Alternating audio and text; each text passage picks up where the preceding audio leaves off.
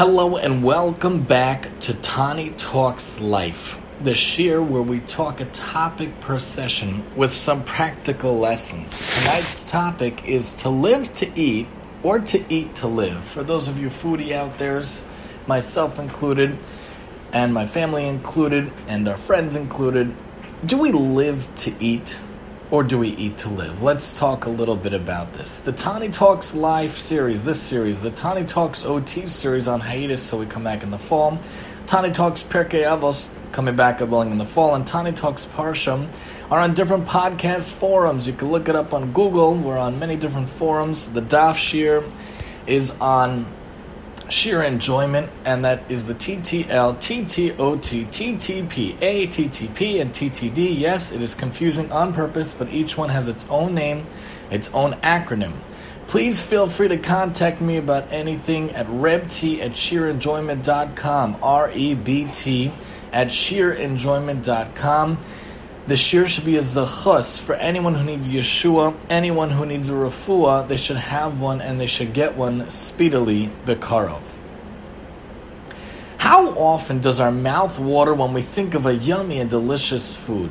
How often do we count down the hours until we can eat a nice, hot, home-cooked meal? Do you ever catch yourself thinking of where the next place you can order takeout is, or when the next time you'll get food delivered? Chances are, if you're anything like me, the answer to those questions is quite often. The question becomes, though, why is that? Why are we so geared toward the gastrointestinal? Doesn't it all end up the same way in our stomach?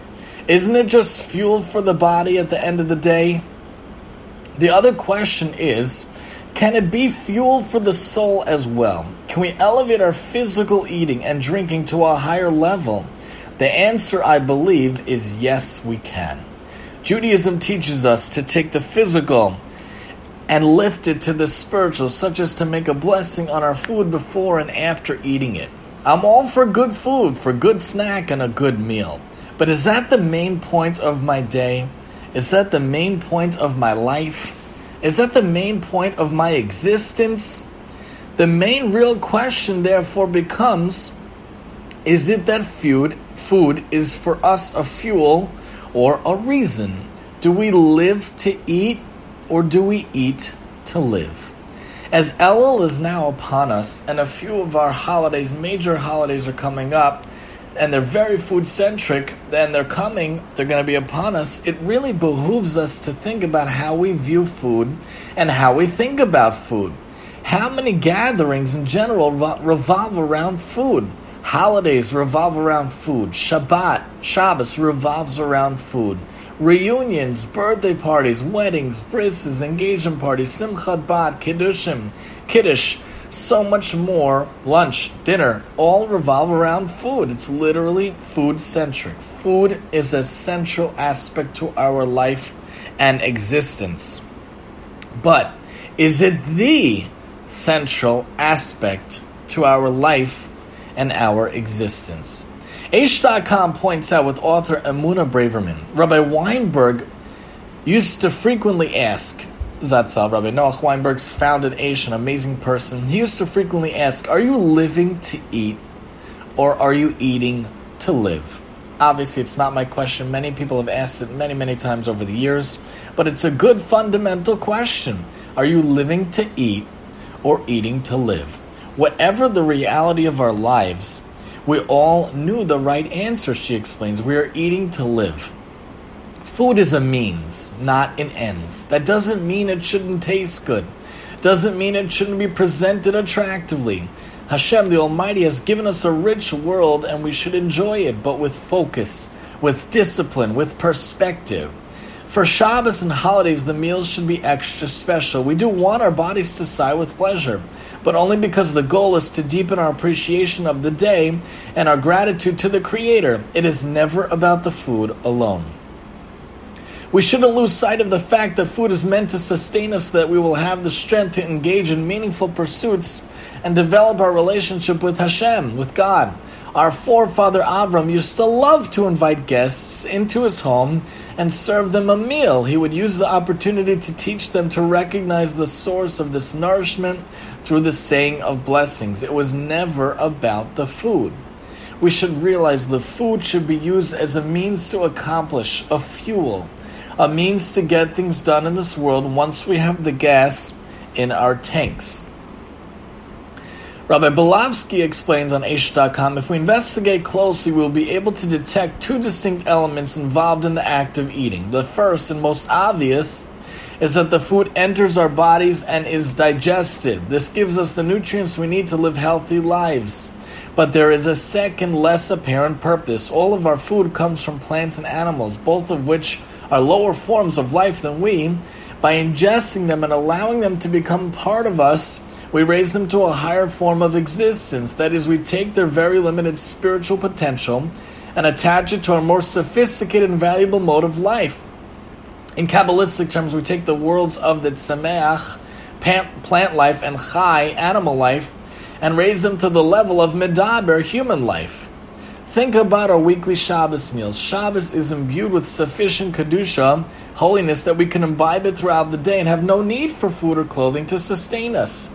However, Shabbos is not just an opportunity to develop our own Kedusha, but also a chance to raise the level of the Kedusha of our environment. Thus, by eating fine foods and wearing our best clothing on Shabbos, we enable those things to attach themselves to their spiritual roots and to become elevated with us. Take the food and make sure to elevate it and uplift it. Don't just use it to stuff your face or stuff your stomach. Rabbi Winston points out on Aish.com, Jewish law instructs us to make a blessing over food that we are about to enjoy. If you are hungry, you want to eat a nice, red, delicious apple, then you will have to make the special blessing for fruit of the trees. If it is bread you're about to sink your canines into, then you'll make the blessing for eating bread. Fish, eggs, orange juice, you name it, they all require a blessing before being enjoyed. And we want to think about what we're doing, what we're eating. So the next time you chance upon a person who seems to be talking to his food before you, the next time you think about what he's doing, the next time you see him, you might ask him, what are you doing? Why are you talking to your food? He, of course, would answer, hopefully, I'm not talking to my food. I'm talking to God. I am hungry, so I'm making a blessing that I can eat so that I can eat the sandwich with his permission. Is he right? On a simplistic level, yes, he's making a blessing so that he can eat. However, on a more Kabbalistic level, the true answer would be, I am about to eat this apple so that I can make a blessing. What? You're eating so that you can make a blessing? Yes, correct again. When one makes a blessing over food, it elevates sparks that are contained in the food and the person himself. After all, elevating sparks is what life in this world is all about, right? Food, in fact, is just physical clothing to hide the spiritual sparks within it. It is not apples or vitamins that keep us alive, otherwise they'd be able to revive dead people as well, which of course they cannot. It is the sparks they hide inside that feed the soul, which in turn provides life for the body. Gather up the sparks around you in the world, especially in the food. Recognize where those sparks really come from. Aish.com points out with author Gita Bixespanner, eat fresh fruits and vegetables, whole grains, nuts and seeds, lean meats and fish, olive and flaxseed oils as the main components of the diet.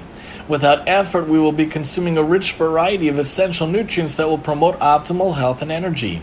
Use mono unsaturated fats like pure extra virgin olive oil, which we actually use all the time, that does not increase the risk for cardiovascular disease, rather than hydrogenated fats, also called trans fatty acids or trans fats. Use foods rich in heart-healthy, anti-inflammatory omega-3 fatty acids, such as salmon, tuna, walnuts, and flax seeds. Favor only lean meats that afford us more protein with less saturated fat. Think about ingesting skim milk, especially my personal favorite brand that I grew up with, thanks to my mom, that of Skim Plus, which is skim milk with the taste of real full milk. Recently found it on Whole Foods. We've been doing Whole Food orders through Amazon. They're wonderful. They have Skim Plus and many other cool things as well. Avoid white sugar, white meat, white wheat, white pasta, and white refined rice. Use whole grains such as whole wheat and brown rice and noodles. Don't give me the excuse it costs more. Don't give me the excuse it's too hard to find. Nowadays you could find anything. Just look on Amazon or anywhere. It's easy to find. By avoiding these highly refined foods which have had the majority of their key nutrients removed and remain good sources only of simple sugars and refined carbohydrates, we will lower our risk of high blood pressure, elevated cholesterol, obesity, type 2 diabetes, and many other things. We should never know from such things.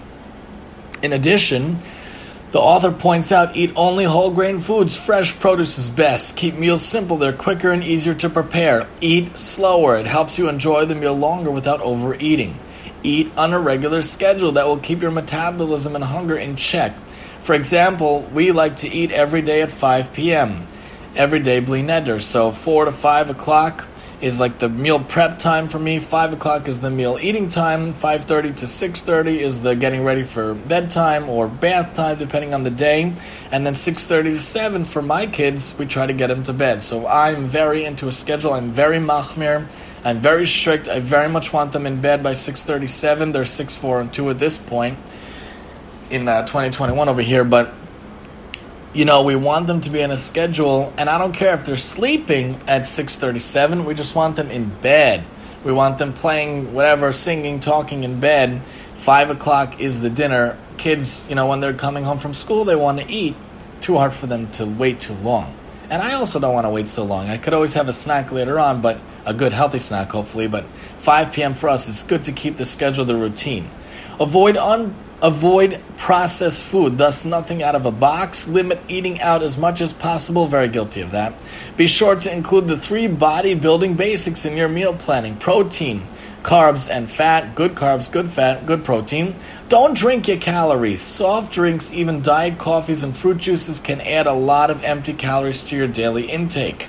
Drink seltzer, flavored seltzer. I'm telling you, you get a good brand, it literally tastes like soda.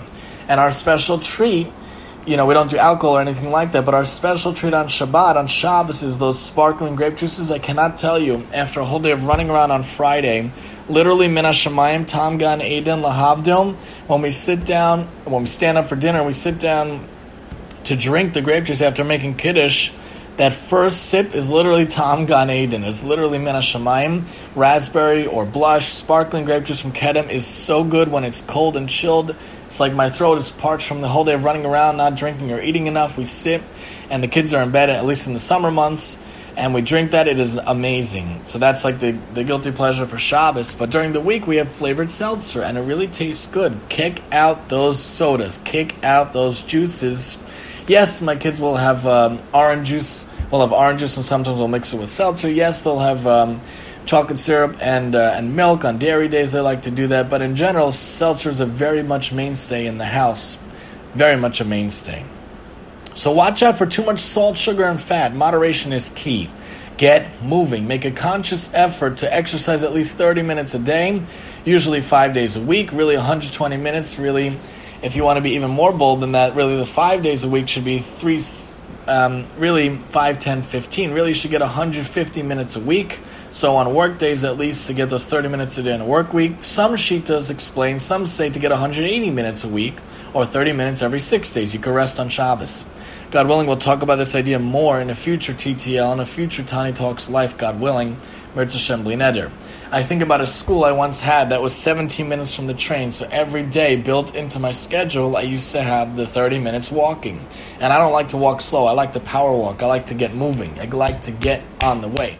I don't like to slowly waltz myself around. That's not my theory in life, and that's not my theory when walking. So I would power walk, and it would take me 15 to 17 minutes. Other people would probably take them 20 minutes, but that would get me 34 minutes a day, working 5 days a week, and I had the good exercise. I felt in shape. Now, working remotely wasn't so easy during the year, and now even in the summer, I'm in a school that's 30 seconds from the train. In the morning, it's a 12-minute walk, so I get 12 minutes a day, 5 times a week, so you do the math, but that's around an hour. But still, we need to get more than that. Really, we got to shoot for the 150 or 180 minutes a week of exercise. Whatever way you could do it. You want to walk, you want to jog. Some people love to walk for miles. I'm not into that so much. I would rather get like a bike or stationary bike. I love bike riding. Personally, I love bike riding. Growing up, was a huge fan of that.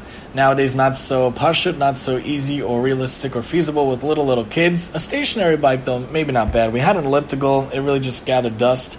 gather clothing, but maybe a stationary bike, something like that. But whatever you could do in your own house. Some people have NordicTrax. My dad had. You go back and forth. Whatever you could do to get some physical exercise is good. Some people like to use workout videos, yoga, tai chi, whatever. Make sure to maximize your health, whether by eating or by actually moving. And God willing, we'll talk more about physical movement in a future TTL Bli Neder. So eating and living well maximizes your energy and optimizes your health, making it more than just a diet. It's a lifestyle with built-in flexibility, meaning it can be adapted to fit most any kind of routine. Try to balance your day, balance your meals, especially for little kids. I try on most days to offer vegetables at most dinners I make for the family, sometimes giving cauliflower or broccoli or spinach on different nights. Not that the kids always eat it, but at least we offer it. I love that the pediatrician says to us when the kids grow up at each well visit, do you offer 3 meals a day? And I say, my kids don't always eat 3 meals a day. They're not such eaters. They're picky. He says, no. Do you offer 3 meals a day? And I say, yes. And I love that question. We got to offer the 3 meals. Got to offer the good choices at the meals. Then if they do a good job, maybe give them a little reward. Our current reward is we give them what they call a cupcake, which is really like a non-Reese's version of Reese's. It's like a gluten-free vegan version, supposedly a little better. And they jump up and down, cupcake, if they do a good job eating the dinner, But whatever we could do to try to make sure we do things in moderation. H.com points out with author Imal Esmailzadeh, the average person spends at least how often a day eating? At least 1 hour a day eating. Out of 24 hours in the day, 1 hour a day at least, definitely more for a lot of people, eating. So by the age of 30, how much of your life has been wasted, hopefully not wasted, but how much of your life has been spent on eating? By the age of 30, a person has spent the equivalent of 2 years on average just putting food in the mouth. Wow. How can we make this a more pleasurable, productive, and meaningful experience? The first step is to eat hungry. When was the last time you pulled over at a gas station to fill up your tank that was already full? Probably never. But when was the last time you ate something when you weren't hungry?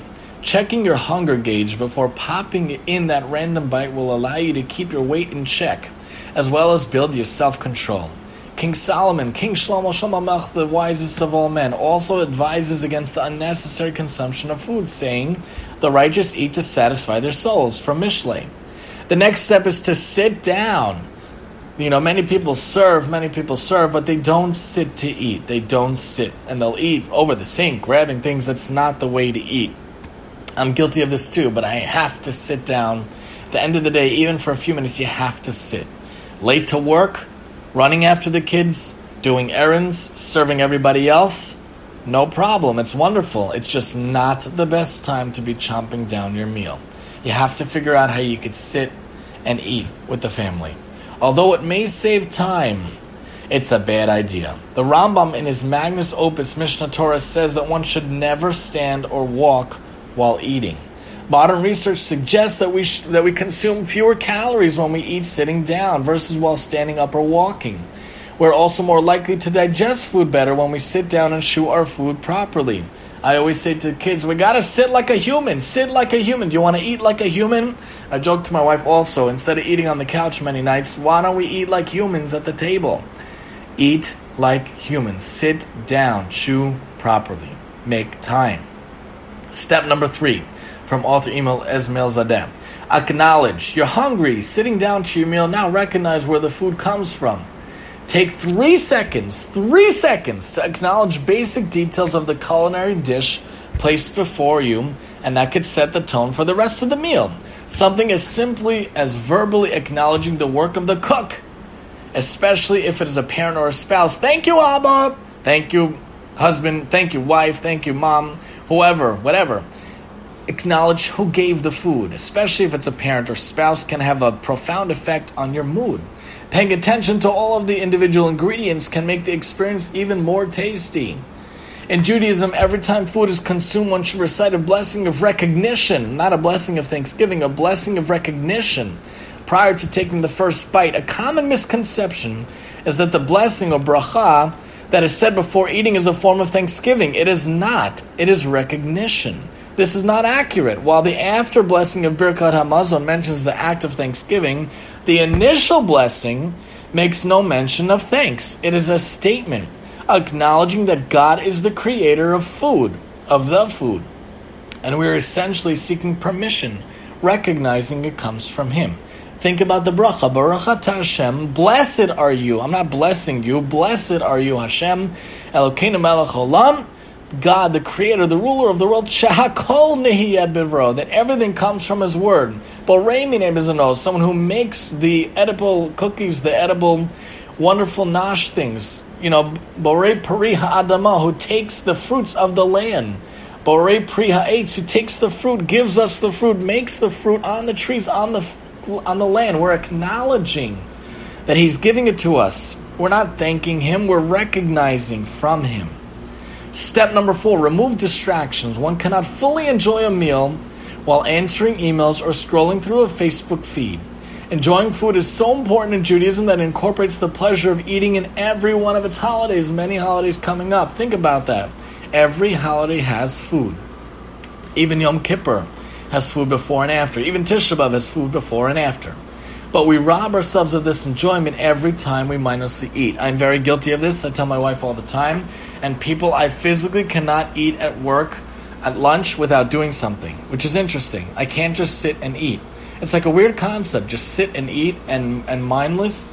I have to type notes for CSIS, for my students. I work for the Board of Ed. As an OT, I have to do this, I have to do that. I can't just eat. But maybe we should all be better at just eating and not do other things, Facebook or Instagram or Twitter, yada yada, Yeshiva World, whatever, WhatsApp. Just focus on the food. Enjoy the food that Hashem gave you. Don't be gluttonous about it, but understand where it comes from. Don't care about enjoyment. Distracted eating causes your digestion to be less. Research shows that the more you distract yourself during a meal, the more pounds you add. So if nothing else, you're adding pounds. Doing simple acts of mindfulness, such as paying attention to the smell, the taste, the appearance, and texture of the food, can keep the focus on your meal. Step 5. Chew, swallow, wait, repeat. Ever mindlessly wolf down a meal in 1 minute? A person could have slaved for an hour on the meal and you scarf it down in 1 minute? How sad, how unappreciative, how not enjoying what was worked so hard for you. Scarfing down an entire meal can leave you feeling disheartened. Could also leave you with unwanted extra fat pounds. Taking your body off of autopilot mode while eating has great spiritual benefits as well. In describing ways of going against animalistic eating habits, the great 19th century Iraqi sage, Rabbi Yosef Chaim, in his famous book Ben Ish Chai, or Chai, gives a recommendation that is short of slow eating down. He writes that one should not reach for the next bite until the previous bite has been completely swallowed. Don't reach for the next bite until the previous bite has been completely swallowed. Step 6. Appreciate. Now that you're satiated, your spirit is recharged, you have fuel in your body, it's time for some real Thanksgiving without the turkey. Saying thanks is much harder when you have somewhere else you want to go, where you have to be. Maybe that's why the only biblically ordained blessing is the grace after meals, Birkat Hamazon, not before the meal. Being appreciative is a core Jewish value. In fact, Jews are called Yehudim, from the word lahodot, Yehudi, hod, to thank and praise. Gratitude permeates the entire Jewish experience, from the first words that are uttered by our lips, Moda'ani lefanecha, in the morning, when we wake up, to mentioning our thanks 3 times a day in our prayers. Appreciate the meals and where the food comes from. Take time to focus on the family present before you, as well as the food in front of you. Eat slowly, digest, take it in bite by bite. Understand where the food really comes from and who put it there. I often think of the Nathan's hot dog eating contest, and I think to myself, things like that, especially this eating contest, what's the point? That's the sport? To eat as many hot dogs as possible in a short amount of time? Isn't it such a waste? Isn't it utterly disgusting and disgraceful? Guzzling and gorging down as many hot foods as you can in a minute, or any food for that matter, that is not how food was intended. I find it downright degrading in a way. Let's appreciate food and not gorge on it. Let's value food and not make it into a wasteful sport. When I cook food for our family, when I bake throughout the week or for Shabbos or Yom Tov or the like, I try to make things they like. and I try to put my effort, my full self, my love into the food. People can feel the love of the food you make if you make it with your being invested in it.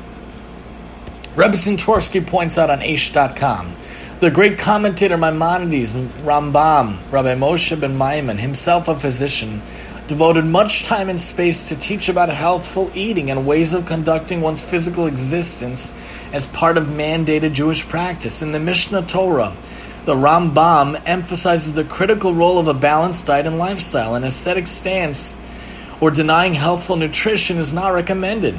On the other hand, he clearly eschews excesses. A middle-of-the-road approach, somewhere between denial and excess, is the ideal standard. Don't fill your bellies to the maximum. Excessive indulgences in unhealthy food, he warns, are the source of all illnesses. Balance is the key word. He also advises those who are hooked on excesses to go to the other extreme, totally give up their addiction cold turkey in order to eventually arrive at the desirable middle-of-the-road position. The key then in food, and really in all of life itself, except for different situations, anger, arrogance, etc., is a middle-of-the-road approach. Don't starve, but don't eat too much. Go to the middle of the road.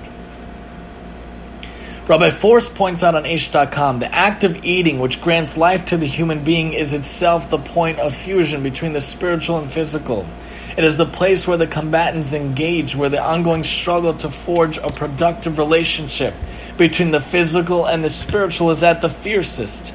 Since eating, more than any other Jewish law, brings about the integration of these two opposing forces, it stands forever at the crossroads of life. The issue of keeping kosher in light of the above is at the core of the struggle. The food one has a profound impact upon one's nature. Modern medicine has only recently discovered that the DNA present in every cell controls the nature of that organism. Similarly, every cell possesses a spiritual nature which is carried through the food chain. One who eats any particular animal ingests its nature and characteristics as well. The fact that this is not recognized by current medical knowledge is of no moment. Hence the famous term, you are what you eat. You are what you eat. Hence, food is central to the struggle between the animal instincts in man and his soul. Certain foods strengthen the animal traits. Vegetative matter has no character and cannot affect man in any way. Animal matter, however, carries the nature of the animal and may be harmful to the spirit of man by influencing and strengthening his own animal traits or imparting to him a harmful nature.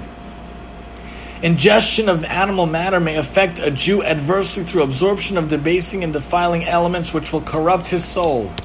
Absorption of these carriers of corruption will make it most difficult to grow in sanctifying closeness to Hashem, God, through the ascendancy of the soul and the transformation of the body. It is no wonder that all vegetative species are permitted by Torah law.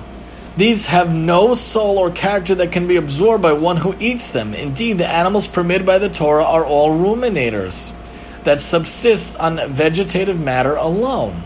Thus, the food chain is one of simple foods that cannot affect man in a significant manner. Species of animal and fowl that are carnivorous are those forbidden by the Torah, since one who eats of their meat will be influenced by their cruel nature. While we cannot expect to understand why each of the forbidden species is prohibited, we can understand and accept that God, who created all these species, understands their nature and prohibited those that may impact negatively in a spiritual sense. The phrase really can then ring true. You are what you eat. Careful with what you put in your body. Be mindful of what you are ingesting. Think about what you stuff in your mouth and your face. It can really affect you. Listen to this story from Aish.com with author Nisana Yoel Safran. "Hey, catch!" John shouted as he frisbee flung his half-eaten mini pizza across the long table to his friend Alan. Well, Alan missed, but the pizza did manage to hit Chuck right on the sleeve of his new white pullover, which of course led him to retaliate by flinging a gooey piece of chocolate cake John's way, thus beginning a full-fledged food fight. The battle was just getting going when Mr. Isaacs, the school custodian, walked in, caught sight of it, and began moving fast the boy's way. The kids knew that even though the custodian was old, he was tough. So they called an immediate ceasefire and quickly retreated to the safe territory of the schoolyard, leaving a giant-sized mess behind. As John was about to duck out, something made him turn back and take one last peek. He'd expected to see the man either angrily shaking his fists at them or maybe just quietly starting to clean up, but he saw neither. Instead, he saw Mr. Isaacs holding his head between his two hands and crying. Wow, we must have really gone too far this time, John thought. It must be just too big a mess for the older man to handle, and he broke down over the thought of all that work. John liked to play around, but he didn't like to hurt people. Even though he'd get yelled at, he decided he was going to go back and help the custodian clean up the mess. He sidled closer to the man who was still weeping with his eyes closed. Ahem, ahem, he cleared his throat. Really sorry about this mess. I know it's a huge cleanup job, and I'm going to help, just, please don't cry because of the mess, we made. Mr. Isaacs turned to him and gave John a look that felt like it was going right through him. Not angry, just intense and very sad. Well, he said, I see you're a good, honest boy who's not afraid to own up to what he's done, so I'll tell you the truth. I wasn't crying because I have to clean up your mess. You're not? John asked, surprised. The man shook his head. No. I realize kids will be kids, and besides, in my life, I've done work so hard that it would make this seem like a picnic in the park. So then, why? Why was I crying? I was crying to see such a terrible disrespect for food. You may not understand this, and maybe it's good that you don't. But when I was a boy, years ago, your age, he paused and sighed, I was in a terrible place. A place where people had barely enough food to survive. Sometimes not even that. John felt goosebumps as the man, who had begun silently weeping again, went on. But thanks to the good Lord, I somehow made it out of there. And now, just like you, I have all the food I could ever eat. But, he looked John straight in the eye, unlike you, because of what I went through, I realize every bit of food is a precious gift from God. A precious gift of life. So when I saw you boys treating food like a toy or like worthless garbage, it just sort of made me remember all those old feelings of hunger and fright from way back when, and that's when the tears started to come. I'm really sorry, Mr. Isaacs, John said with his head low. I didn't mean to. Of course you didn't, the man said, now with a clear, forgiving smile. You go out and play now. I'll take care of this. Just promise me that the next time you feel like acting disrespectfully to a piece of food, you'll try to think of the boy who didn't have any and what a precious gift it is that you do.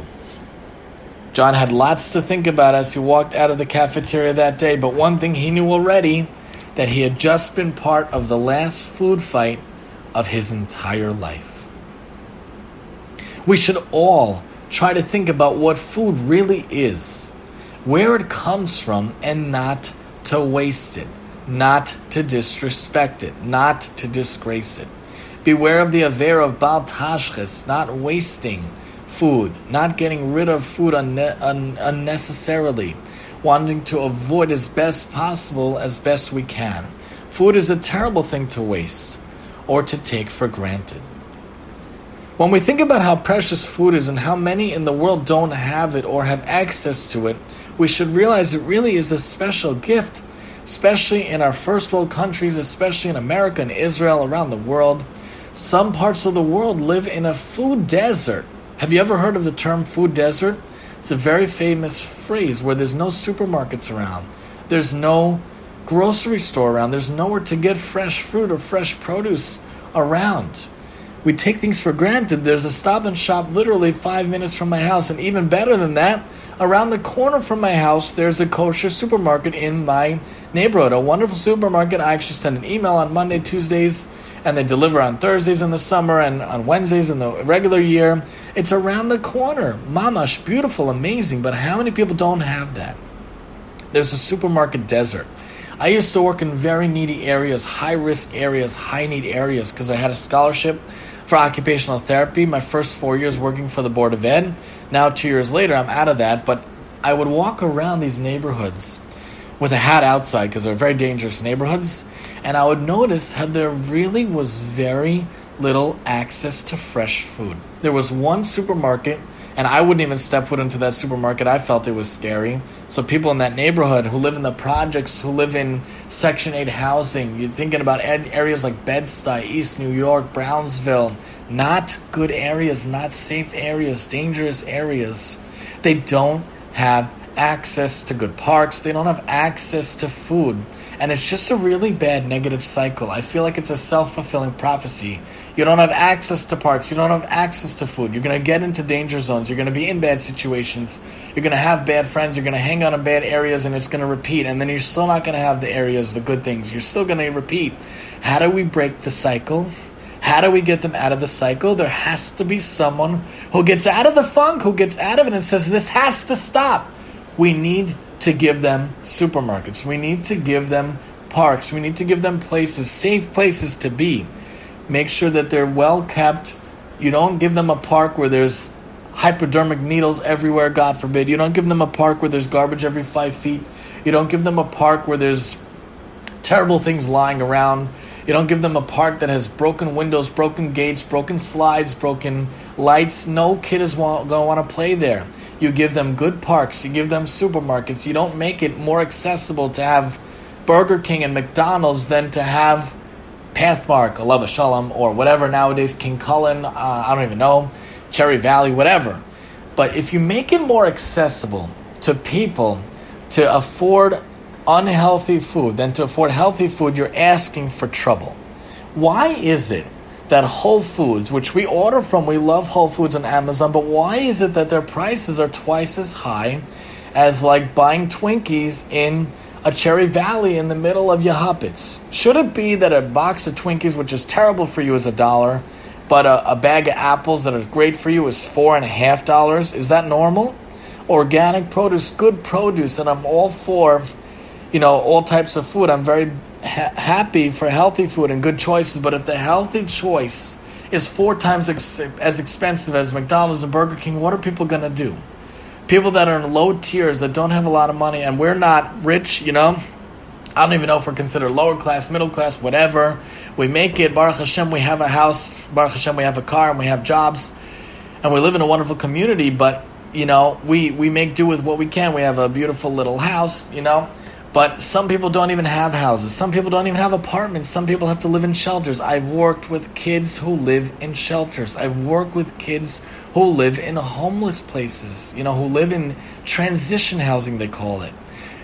I remember one of my students, I don't remember his name offhand, such a good kid, and they were so excited because they were looking at a 2-bedroom beautiful apartment in Connecticut. And he lived in like a homeless shelter. He lived in transition housing, and I felt so bad. They don't have a permanent address. What kind of food do they have access to? Do they have access to washer dryers? Do they have access to showers? I don't know. You have people that have supermarket deserts, and it's a real thing. We might not see it in our Jewish communities, but it is out there, very present. Just walk into any of these neighborhoods in a safe way, and you'll see it. I would get off the train in Bed-Stuy, and there was one supermarket in all of the blocks that I walked, maybe 2, for all of the blocks. How is that? That's crazy. Here, on one of the main blocks, you have a Cherry Valley, and then you have a Stop and Shop, and then you have a this. They didn't even have CVS or Walgreens. How do people get their prescriptions? How do people get their RX, their prescription? How? I don't know. But it has to be that we understand, we appreciate what wonderful gifts Hashem gave us. Yeah, my house is not as big as the Schmerels. My house is not as big as the Yonkels. But you have a house.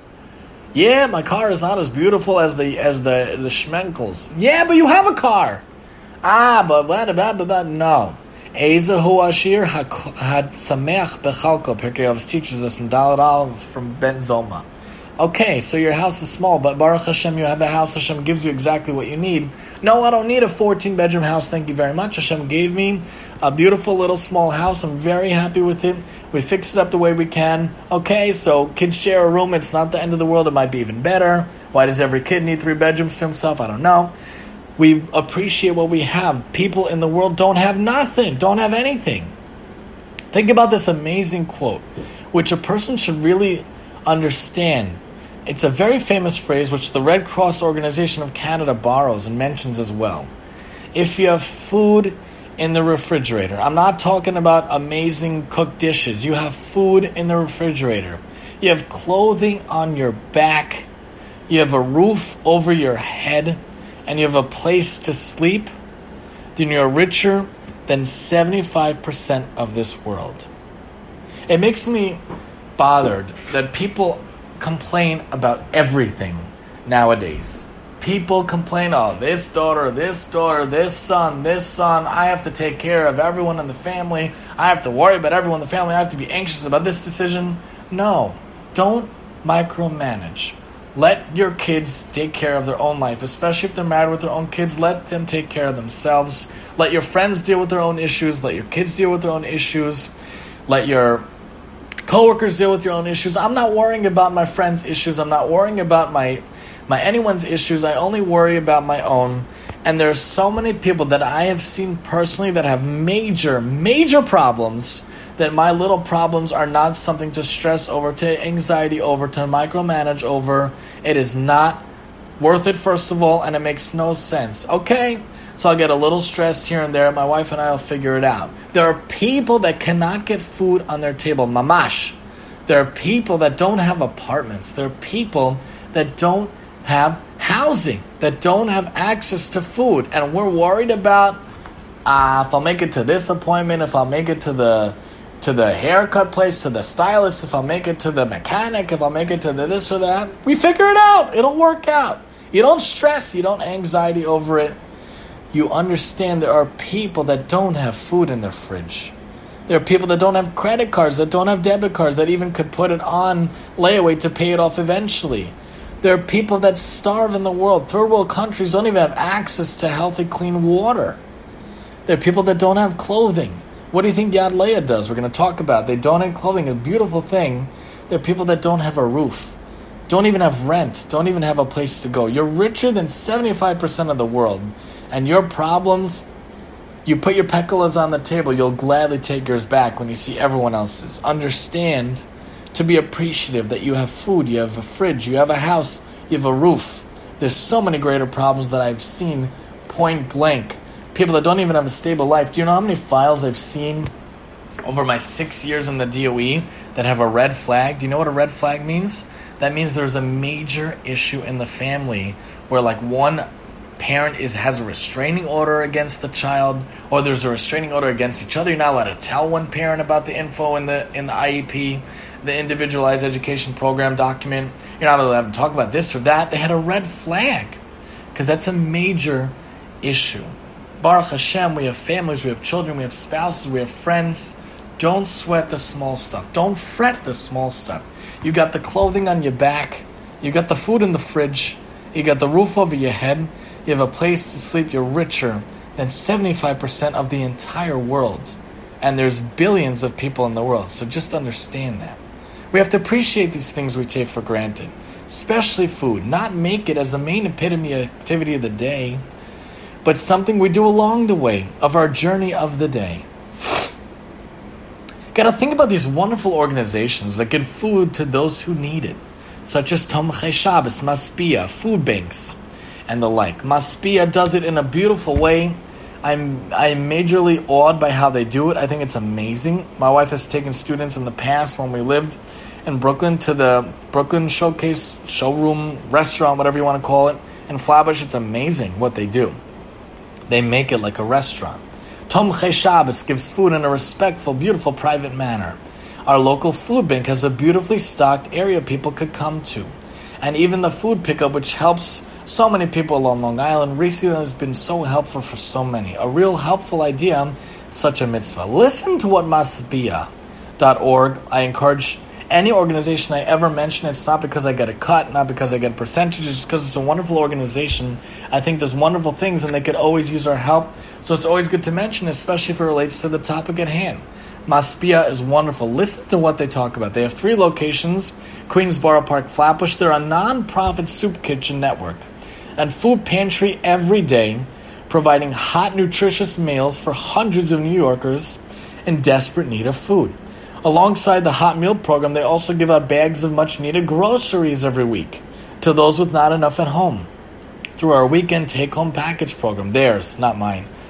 Maspia works not only to feed the hungry, but to provide free, wholesome, and delicious meals for people in a restaurant-style environment, which I think is the key thing they do. They could do it in a soup kitchen way, but that's not the way they do it. They make it look like a restaurant you would go out to eat. So the family, the kids, might think they're going to a restaurant. I love this restaurant, Mommy. We come here every day, not realizing that they're being helped and they're being saved every day in such a nice way. With volunteer waiters serving each person with respect and with dignity. Maspia Soup Kitchen Network emergency food programs serve over 2 million meals a year in 2 main categories. They serve roughly 100,000 hot sit-down dinners to clients at the restaurant like soup kitchens, and the rest in emergency care packages with the equivalent of 9 meals worth of groceries for every member of the family. Maspia goes to great lengths to provide nutritious food to their clients, including as much fresh produce as possible. The meal, which is served by volunteer waiters, includes a starter salad, beverage, soup, a protein like chicken or fish, 2 hot side dishes, and dessert. They serve even more than I give my kids. Amazing. They place great emphasis on serving clients with dignity and respect, seen both in the food they serve and in the restaurant-like setting in which it is served. Providing these meals requires immense resources, including a full-time kitchen and chef. Full-time. Hundreds of weekly volunteers to prepare food, greet the guests, and serve the clients. The hot dinner service caters to the old and frail, the homeless, and people who are in a crisis situation with no means to cook for themselves. They serve roughly 2,000 hot dinners a week out of their 3 locations. You could only imagine what they had to do during Corona for all those who were in need, and more. The gold standard of an emergency food package is to include enough food for 3 meals for 3 days for every member in the family. They model their packages on the My Plate meal size recommendations, which the government says should have grains, should have fruit, should have vegetables, should have dairy, if it's not no meat, obviously, and should include a protein or a fish, which includes the grains, the fruits, the vegetables, and the protein. The package size varies relative to family size. They have a guide for how they create the packages. Packages cater more to women and children who have a home to cook in but have no means to buy raw ingredients. Isn't that just amazing? To be able to serve food in a beautiful manner, in a restaurant fashion, really gives people the respect, the love, the care that they need, that they may feel sorely lacking due to a variety of reasons. I love that it gives people the independence. It gives them the independence to feel like they could come and have the respect and dignity. That's why I'm such a fan of the highest level. I mean, Rambam brought it to us hundreds of years ago, but the best way of giving tzedakah, do you know, is to give someone the means to support themselves, to give them a loan or to give them a job that they could be self-sufficient. There's a famous Chinese proverb. Give someone fish, they'll eat for a day. Teach someone how to fish, they'll eat for a lifetime. You're better off helping someone in a way where they can help themselves. That's the whole idea of occupational therapy. My job, which I love, my occupation. We teach people how to be independent. We teach people how to get on their own. Give them the skills to do it themselves. I show them how to write the pens, to hold the pencil so they could do it themselves. I show them how to hold the scissors so they could cut themselves. I show them how to glue. I show them how to button, how to zip, how to snap so they can be independent themselves. We show people how they could get the respect. We give it to them in a restaurant fashion through Maspia. You're giving them the ability to feel independence, to get served in a way that they don't feel like they're taking. You give people the ingredients so they could cook for themselves, so they could feel self-sufficient. You're giving them some function back. You're giving them some independence back. And that's all about OT. That's all about giving a person the ability to be as independent as possible, living life to its fullest, which is one of the slogans of AOTA, the organization in America. Think of Tomchei Shabbos, especially Queens. They have many branches. What is their mission? To serve as middlemen between hungry and those willing to share on an all-volunteer basis, giving at least 90 cents of each donated dollar to food distribution. What do? For more than 30 years, they give food packages on a weekly basis to needy families and individuals throughout Queens, New York. Services expand into parts of Long Island. There are 400 packages delivered weekly. I can tell you personally, we have done this on at least one or two occasions. My wife and I, we talked about the Eliyahu Hanavi story very early on in the Tani Talks Life, or the lecture series, where we gave. It was really a wonderful feeling. I happen to think chesed with the hands is one of the best types. I love it. Hands-on giving, where you pack the food and deliver it. We gave it, and some houses we would meet the person. Most times we would deliver it, knock, and run away. How can you give independence? How can you give the secrecy, the dignity, without them seeing who you are? The most anonymous way is best. But one time we couldn't find someone. A guy came up, showed us where to go, and then he fully disappeared. We think it was Eliyahu Hanavi. And he directed us. It was a wonderful experience. I could tell you firsthand, they do wonderful work. The recipients vary widely. It could be a woman with children whose husband has left, lo aleinu, an elderly couple on a very limited pension, a family whose breadwinner suddenly lost a job, families whose illness saps the resources, or other cases of despair. The denominator commonly is need. The recipients are referred by local clergy, school principals, or teachers, seeing that kids are missing meals, social workers. They're volunteers. They're encompassing the spectrum of ages and professions and backgrounds. The goal is to care for those who are in need. And how is it funded? It comes to the generosity of individuals and firms who wish to see direct positive results for the contributions in the community. No salaries. It's volunteer. Purchase 95% of the food distributed. It's a wonderful idea to get people the groceries, the food they need to be as self-sufficient as possible. Truly, Mi ka'amcha Yisrael, who is like the Jewish people? Only in recent years, with social justice and human rights, does non-secular society think about all these things. But for hundreds of years, the Jews already knew this. Leket, Shechach Peya, all the mitzvahs that are Taluya Ba'aretz in Eretz Yisrael that Hashem already gave to the Jews thousands of years ago, thinking about the needy, thinking about the downtrodden, giving Ma'aser Truma to the Levites, to the Kohanim, who didn't have a salary. They're working for Hashem. They probably didn't have much money. Hashem said, you give them a 40th, a 50th, or a 60th of your field. Make sure they're taken care of. Think about the places in Israel. Yad Eliezer with the food baskets. Yad Leah with the clothing. When I was in Israel on Thursdays in Reshit, when I went for yeshiva for 2 years, we had this wonderful food packing mission.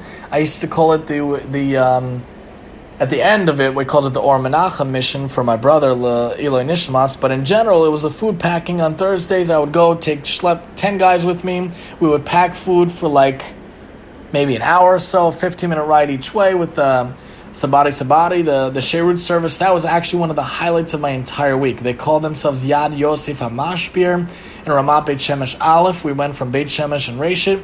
It was one of the highlights of my week. On Tuesdays, we also had a chesed thing where we were big brothers, but that wasn't nearly the same thing. Amazing. To be able to food pack is a really wonderful thing. Wonderful thing. Wikipedia explains that Yad Eliezer is a Jewish poverty relief organization in Israel. It's best known for its monthly distribution of thousands of family food packages, baby formula, and baby food packages. Notice how all the names that we mentioned of these organizations have Yad in them. There's another one, Yad Sarah, that helps with like financial or medical services. Yad, because it's about giving with the hand, about giving especially food, which is prepared with the hand, to those who need it around us. Listen to this amazing organization that works in Israel to stop the wasting of food. This blew me away. Listen to this. Leket, Israel, notice the name, works to do just that, to stop the wasting of food in Israel. Leket explains on its website, leket.org. Leket Israel, the National Food Bank, is the leading food rescue organization in Israel, unique among all other organizations that serve the poor in Israel. And food banks worldwide, Leket Israel's sole focus is to rescue healthy surplus food, I love it, and delivering it to those in need through partner nonprofit organizations. The vision is in Israel, where all surplus nutritious food is rescued and directed to those who need it. The mission is to lead the safe, effective, and efficient collection and distribution of surplus nutritious food in Israel to those who need it. Why was it established? Joseph Gittler, the founder, immigrated to Israel from New York in 2000, was acquainted with statistics of poverty in Israel. The statistics included the understanding that poverty referred to even those who work for a living yet struggle to survive on a daily basis and still remain below the poverty line. In 2003, Table to Table, which was the precursor to Leket, was established with the goal of rescuing nutritious surplus food, preventing food waste, and helping to eliminate the problem of food insecurity. I tell you, in the DOE, I see this every single day, and I don't know what to do. I tell teachers and paraprofessionals, assistant teachers, there is so much wasted food. Every kid gets a bag. So if a class has 6 kids, 8 kids, 12 kids in District 75 in special needs, and in Gen Ed where it could be 28 kids, 30 kids, you give a class 30 bags of food for 30 kids. How many of those kids are using that food? What do you think they do with that food? They throw it out. But I say, what about the food? Why are you throwing it out? They say, according to national health safety guidelines, we're not allowed to save it. It's not sanitary. But the food was never opened. It's not sanitary to save it. That flies in the face of logic. Pure Baal Tashchis. Is there an American alternative that we can do? Especially for the DOE. Can we give it to the homeless? Can we rescue it for the less fortunate? Can we give it to homeless shelters? Can we give it to women's shelters? Can we give it somewhere? What a waste! All that food. So some schools will say, okay, after the kids got, the staff can have, or we'll save it. But that's not the rule by and large. It's such a waste. I see it every day in the school system in the city of New York. But at least in Israel, they figured it out. Maybe America can figure it out too. That would be wonderful. But at least here, they prevent food waste and they help to eliminate the problem of food insecurity. The organization soon became Israel's largest food and food distribution network. What does it do? It deals with harvesting surplus agricultural produce and collecting cooked meals, then sorting and distributing them to the needy throughout the country. Isn't that amazing? In addition, the Nutrition and Food Safety Department ensures that the collection and distribution of the food is held to the highest food safety regulations. Now that is a Jewish answer. Instead of telling me it doesn't reach the national safety regulations, doesn't read the sanitary regulations, you get the food safety involved and you say, we'll check it and make sure it works. Recycle it. There's so much social justice and human rights organizations out there, no one thought to deal with this. We're rallying for this, we're rallying for that. Every Tom, Jane, Harry, and Schmerl is advocated for, but no one thought about doing this in America, rescuing the food and bringing it to the food, I don't even know what they're called, the food, safety, the health department to recycle it, to save it. Israel figured it out. They collect it, they make sure it's safe, they make sure it's sanitary, they make sure it's healthy, and they make sure that it's 100% nutritious. Amazing. Leket Israel works with a staff of professional dietitians who conduct nutrition workshops for targeted populations geared towards raising awareness of proper nutrition. In 2020, they had 105 employees, 15,000 volunteers, a storage area of 6,000 square meters, a cooling capacity of 10,000 cubic meters, 27 vehicles dedicated, 19,916 tons of food, 100% healthy food. 330 nonprofit organizations received the food from Leket and delivered it to 246,000 needy Israelis per week. In 2019, they rescued 40,758,000 pounds of fruits and vegetables. Amazing! From farmers' fields and packing houses. And in America, we did zilch? I don't know. But definitely not 40,758,000 pounds of fruits and vegetables. From farmers' fields and packing houses. 2,400,000 cooked meals that they rescued from catering halls, hotels, high-tech company cafeterias, events, and Israel Defense Force and Israel police bases. Even the army has too much food sometimes. Even the police have too much food sometimes. Food waste has severe consequences for society, the environment, and the economy. Food rescue addresses these problems by productively using surplus food instead of destroying it. I will say a caveat, I did not look into if America does this yet. Maybe they do, maybe they don't. But I definitely saw this in Israel, and it would be wonderful if America does it. I would love if they did. If they did, feel free to let me know at rebt@shirjomet.com. I didn't see it, I didn't look for it, but would be wonderful to know if they did or not. But if not, we challenge America to do so as well. And I am not a leader of any type, but I'm metaphorically thinking to myself that it should be a challenge to figure out in America. So food rescue is the distribution of quality edible food that would otherwise have been discarded to populations suffering from nutritional insecurity. The food rescued by Leket Israel is distributed to 330 nonprofit organizations, including homeless shelters, soup kitchens, elderly centers, battered women's centers. I would rather call it centers for women in different situations, but whatever. Community help organizations and schools for at-risk youth. These nonprofit partners serve the food to approximately 246,000 Israelis in need every week, regardless of age, gender, religion, or ethnic background. Now, isn't that an amazing and innovative idea? Before we move to some sources, I want to show you what Aish.com points out about Leket Israel from author Adam Ross. In 2018, Leket, the food rescue charity founded by New York lawyer Joseph Gittler, redistributed 20,000 tons of excess food to the poor from wedding halls, restaurants, and farms all over the country, making it one of Israel's most important welfare institutions. Gittler grew up in Washington Heights, New Jersey, in a middle-class Jewish family who moved to Teaneck when he was 15. I think he might have grew up in Washington Heights and then moved to Teaneck. That might have been said wrong, but whatever. Gittler became a lawyer and a comfortable life awaited him. But after getting married and working in Manhattan for 3 years, he decided it was his time to pull the rug on his life in America and move to Israel. I wanted to live in Israel ever since I was around 16, he explains, tracing his decision back to years of learning about the country at Jewish day camps, Jewish day school, and summer camps. Israel was an essential part of how I saw Judaism. I wanted to be a part of it. His wife, Leela, originally from Toronto, felt the same way. They realized it would be best to make the move when they were young. Leaving the material comforts of Teaneck behind was difficult, Joseph says, but telling my parents was harder. The oldest of 4 children, his new baby daughter, was the first grandchild in the family. So at age 25, he and his wife moved to Ra'anana, a leafy town. They say it's like Teaneck, I don't know. 20 kilometers north of Tel Aviv, where Joseph worked for a successful software company. 3 years later, with 2 children enjoying the high-tech boom, Gittler read a news item that changed his life. Israel's National Insurance Agency announced that despite an upturn in the economy, tens of thousands of Israelis were living below the poverty line. We should never know from such things, and everyone should have enough money, should have enough food, clothing, and everything to always be happy, healthy, safe in every way. Joseph and his family were living a comfortable life, but the harsh reality of their report stuck in Joseph's mind. We would go to weddings and celebrations of friends. I've said this to my wife before. I wonder how many people also, especially in America weddings, and see how much food was wasted. How much food was being thrown away, he recalls. It was something people always spoke about at events and restaurants. They're wasting so much food, people would say.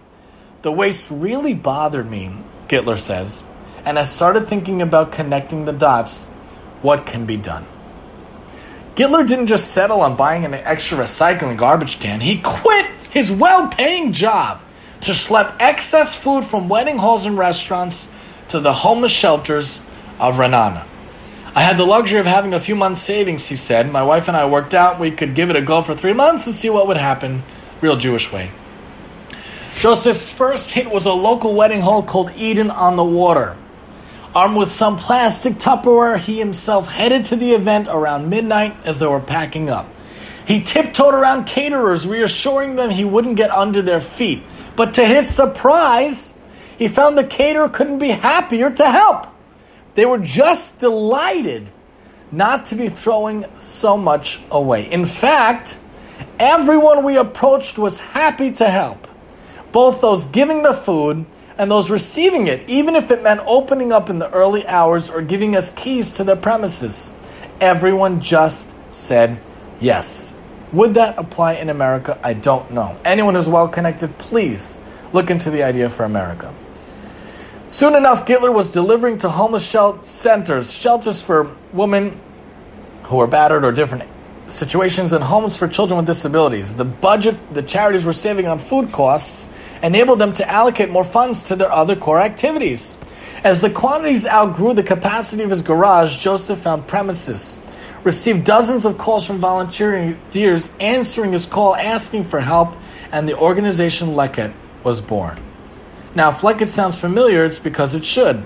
The name belongs to a mitzvah in the Torah originally intended for farmers, stipulating that when ears of corn or grain, whatever, fell to the ground during reaping, They were not to be picked up, but rather left for the poor.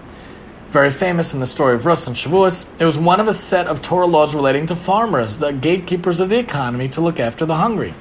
We work with many farms, Joseph says, but we've extended the mitzvah to wedding halls, restaurants, and refrigerated trucks. One of the schools that receives hot meals daily from Leket recently told them most of the students are not able to receive an adequate lunch from home. Bringing them together to eat a filling and nutritious meal changes the whole atmosphere at the school. It brings a common feeling of equality. Again, in schools that I work in also, they don't, always have good food. And at least they have in school, and I'm all for that. But the excess, the waste, is the problem. With the support of private donors and some government support, Leket now works in every major city in Israel with tens of thousands of volunteers and 15 refrigerated trucks. Its operations are increasing at pace. Much of its work is on farms with Leket teams picking and collecting leftover fruits and vegetables that would have gone to waste. They recently picked up 500 tons of excess potatoes a farmer was struggling to sell. At every major junction, Joseph said he had felt many miracles at hand. We had a voice message from a Mr. Cohen who said he had been supporting us to the tune of $20,000 for the past few years, wanted to increase his support. We looked through our records and saw there was no record of such a supporter. When we called him and politely let him know he had confused us with another charity, he asked us about our work. And a month later, we received a check for $500,000. Gittler says most people look at problems that have been around for a long time and say, if no one's done anything about it by now, it probably can't be solved. That's not the solution. That's not the answer. That didn't stop Gittler from trying, and there's still so much more to do. Think about what you could do, especially in the world, especially related to food. Pirkei Avos tells us, "B'makom she'eina nashim hishtada liyot ish." Where there are no people, you need to be the person. When there's no man, you strive to be that man. You step up. Do we live to eat, or do we eat to live? Do we have our priorities right? Do we realize food is just a fuel stop along the way? Making sure that it tastes and it looks good but doesn't consume our being. Maybe we can learn to change our outlook on it and uplift it, to use food to bring us closer to Hashem, make the world a better place, because we know Devarim teaches to us, V'achalta v'savata v'rachta. When you have eaten it, you're filled. When you have praised Hashem, you got to praise Hashem. You give thanks to Hashem what He gave you. Hashem tells us, I've given you everything on the earth, all the trees, it's all yours from Bereshis 1. He also teaches us every creature could be yours. If it has the right signs, don't eat flesh with its life on it from Bereshis 9. Vayikra 11 teaches us you could eat those things in the water when it has fins and scales. Devarim 12 teaches us Hashem gives us the land. He gives us the meat. You want the meat? Go eat the meat. Shecht it properly, obviously. And Bereshis also teaches us every creature you could have. I give you the green, I give you the creatures. Hashem gave us all the food to fill ourselves up with, not to waste away, not to gouge ourselves endlessly, needlessly. Hashem wants us to eat of the kosher of the world, but in a proper way. Gemara in Beitzah tells us that a person's livelihood is allocated during Rosh Hashanah Yom Kippur, which is coming up in just a couple of weeks.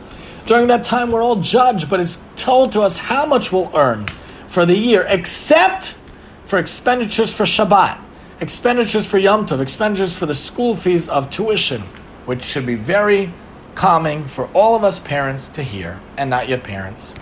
No exact amount is determined, because Hashem decides at the beginning of the year how much we will have in terms of food, money, and more. If you use it for a mitzvah, it's not even calculated in the original amount, and Hashem will get it back to you.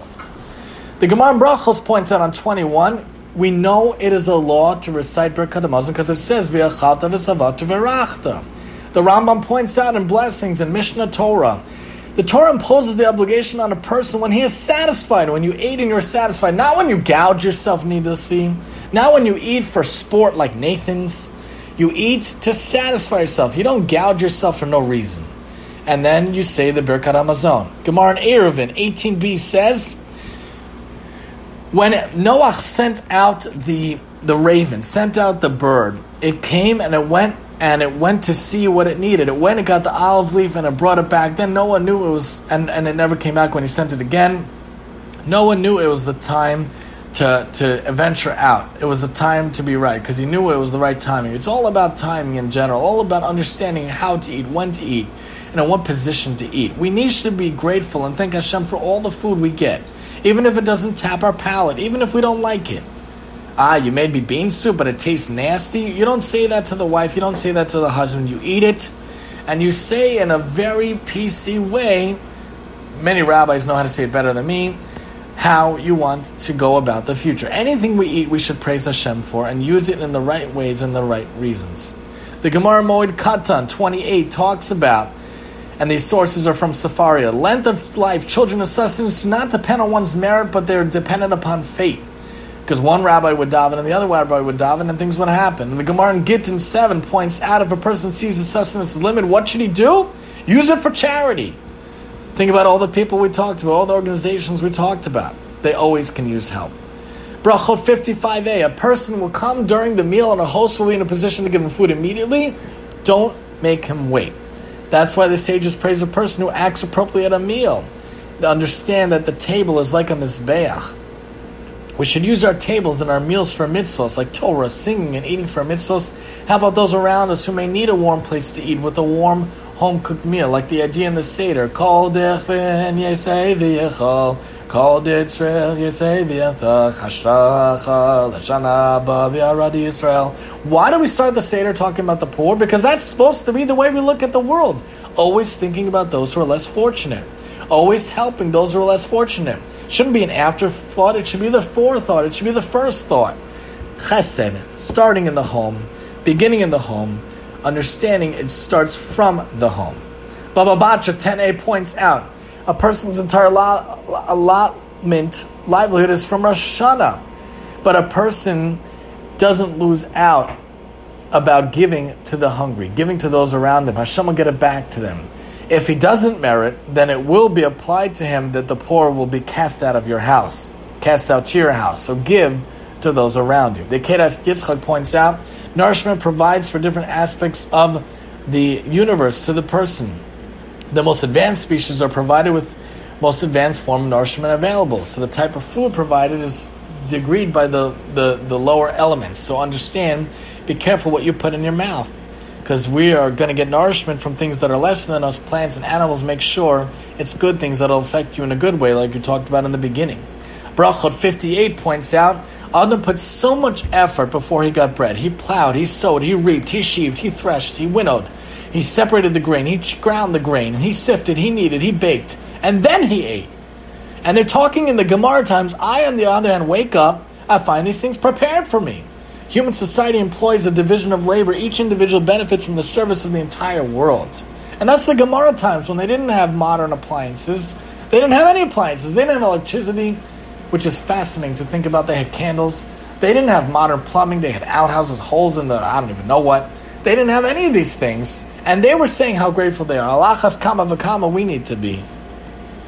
Rav was one to say, Brachot 17, the world to come is not like this world. The world to come, there's no eating, no drinking, no relationships, no business negotiations. They just sit by Hashem and they eat and drink k'viyachol. Do we ever really stop to pause, to think, to listen to where food comes from? Who planted? Who sowed? Who baked? Who set it up?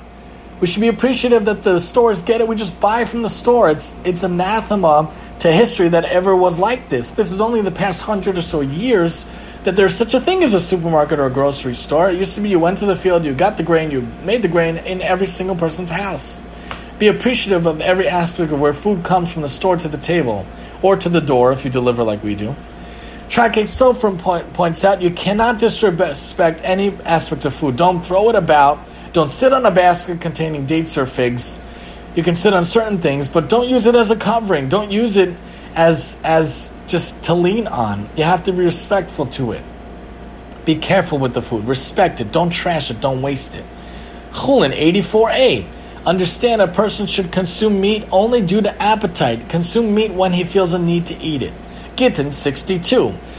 The rabbis talk about, do you want to taste the food or not? It's prohibited for a person to taste anything until he gives food to his animal. As the verse says, I will give grass for your animals, and afterward you shall eat and be satisfied. Eat when you're hungry. Eat to satiation. Not just eat for the sake of eating, but make sure to feed those around you first. such as your spouse, then your kids, and your pets, and then yourself. Pirkei Avos 3:3 points out, if three eat at the table and they didn't speak of words of Torah, it's like eating of the dead, God forbid. But if you eat at a table and you speak different Torah, it's like eating at the table of Hashem. It's like eating at a Mizbeach. Use your food table for Torah, for mitzvahs, for chesed, for good. Devarim 14, you shouldn't eat anything abhorrent. This to me is the source against ideas such as Nathan's gorging eating contest. Don't be abhorrent. Don't eat anything abhorrent. Don't eat anything gross, disgusting, or in a disgusting sport or manner. Rambam, Mishnah Torah, disciple of the wise are just as fair as judiciously. Eats, drinks, supports his family within his means, within his capital, within his material. Don't overburden yourself more than necessary. Eat in the right way. And the Mishnah Torah also says, don't eat with your stomach full. Reduce about 1/4 of the quantity. Don't drink water during the meal. Save a little mixed with wine. That's according to what he says. But eat to satiation, not to over ingestion. Eat till you're satiated. Don't eat till overstuffingness. Eat in the right place. Don't walk. Don't ride while you're eating. Eat in one place. Shnei Luchot HaBrit points out, don't eat like a glutton. Eat in order to stay alive. We learned this from Yosef, who said to his brothers, is there enough grain to still the hunger? That's the meaning of how much you need to have. Don't overindulge, don't underindulge, but eat in the right way. Make sure to live and eat within your means. Eat to a proper extent. Eat to live, do not live to eat. Baba Batra, almost done here. Rabbi Avdimi, the Gemara talks about Rabbi Avdimi from Haifa, says before a person eats or drinks, he has two hearts. His heart is unsettled because he's hungry. After he eats, he has one heart. He is not unsettled from hunger because you eat to alleviate the hunger, not eating just for eating. Pirkei Avos teaches us 6:4, the way of Torah is to do it in a moderate way. Eat bread with salt, ration the water, sleep on the ground. Your life should be in a way where you're not overindulging. The Chavetz Chaim once had a visitor, and in his house, I think it was the Chavetz Chaim, he only had a table, a chair, a bed, and the visitor said, what's with all the furniture? Why you don't have anything? And he says to the visitor, where's your furniture? Visitor said, I don't have furniture, I'm traveling. The Chavetz Chaim said, I'm also traveling in this world. What do I really need? What do we really need? We need 15 bedrooms. We need a 14-acre house. We need a 17 limo van. No. We need to have 16 dishes at Shabbos. Is that ridiculous? Yes, that's ridiculous. We don't need so much. Moderation. Yuma, 83. The sages talk about if someone has a certain condition, they need to feed him honey and types of sweet foods because there's an ailment for the person. Remember, this world is a corridor, just a transition, a platform to the next world. Why ingest so much so often? To be more flesh for the maggots in the grave after 120 years? Take care of yourself and those around you. Eat well. Be physically active. Make sure to eat in a proper way with a proper mindset, with a proper amount of nice-looking and nice-tasting food. And now we're going to wrap up. Thank you for staying with me. I know it's a little longer than usual. We usually aim for an hour. Hashem gave us food to fill ourselves up with, not to waste away, not to gouge ourselves needlessly. Hashem wants us to eat of the kosher world in the proper way. Hashem decides at the beginning of the year how much we will have in terms of food, money, and more. If you use it for a mitzvah, it's not even calculated in the original amount. Hashem will get it back to you. We should be grateful. Thank Hashem for all food we get, even if it doesn't tap our palate, even if we don't like it. Don't tell your wife it tastes like garbage. Don't tell your husband it tastes like garbage. Anything we eat should praise Hashem for and use it in the right ways and reasons. We should use our tables and our meals for mitzvahs like Torah, singing, and eating for mitzvahs to help out those around us who may need a warm place to eat with warm home-cooked meals, like the idea in the Seder. Whoever is hungry, join us. Make sure to use food in the right ways, and that's nourishing and healthy, with choices of what experts recommend in terms of health, such as might plate with having dairy, fruit, vegetables, carbs, and poultry, fish. Do we ever really stop to pause, think, and listen where food comes from, who planted, who sowed, who baked it, how it got to us? We should be appreciative of every aspect where it comes from the store to the table, and from the world to the store, or to the door. Be careful with the food, respect it, don't trash it, don't waste it. Eat when you're hungry, eat to satiation, not just for the sake of eating. Feed those around you first, spouse, kids, pets, then you. Use your food table for Torah, for mitzvahs, for chesed, for good. Don't do anything abhorrent. I believe the source of don't eat anything abhorrent, that to me is a source against ideas such as Nathan's gorging contest. Don't be abhorrent. Don't eat anything abhorrent. Don't do gross things. Don't eat in a gross way. No food fights. No wasting food in such a disgusting manner. Make sure to live and eat within your means. Eat to a proper extent. Eat to live and not live to eat. Remember, this world is just a corridor, a transitional platform to the next world. Why ingest so much so often? To be more flesh for the maggots in the grave after 120 years? Take care of yourself and those around you. Eat well, physically active, eat in a proper way with a proper mindset, proper, nice-looking, nice-tasting food. The question about food ends up being, do we live to eat or do we eat to live? I hope we will all answer in the latter, that we eat to live. It doesn't mean we shouldn't have good food. It doesn't mean it shouldn't look nice, but it does mean it shouldn't be the center, the focus, and the goal of our lives every day. Make yummy and pretty food. Get the kids to help food. My kids love to help, and they're very little, but make it in moderation. Eat it in a moderation, in a proper way, with making blessings, talking with those around you, eating slowly to your filling, but not overstuffing yourself. Think about what you could do, especially in the world, especially related to food. Remember, the food is just a fuel stop along the way of our day. Hopefully, we can train ourselves to learn to fix our outlook on it, to uplift it, to use food to bring us closer to Hashem, to make the world a much better place. This has been Tani Talks Life, where we talk a topic per session with some practical lessons. Join us next time. And I'm your host, Tani.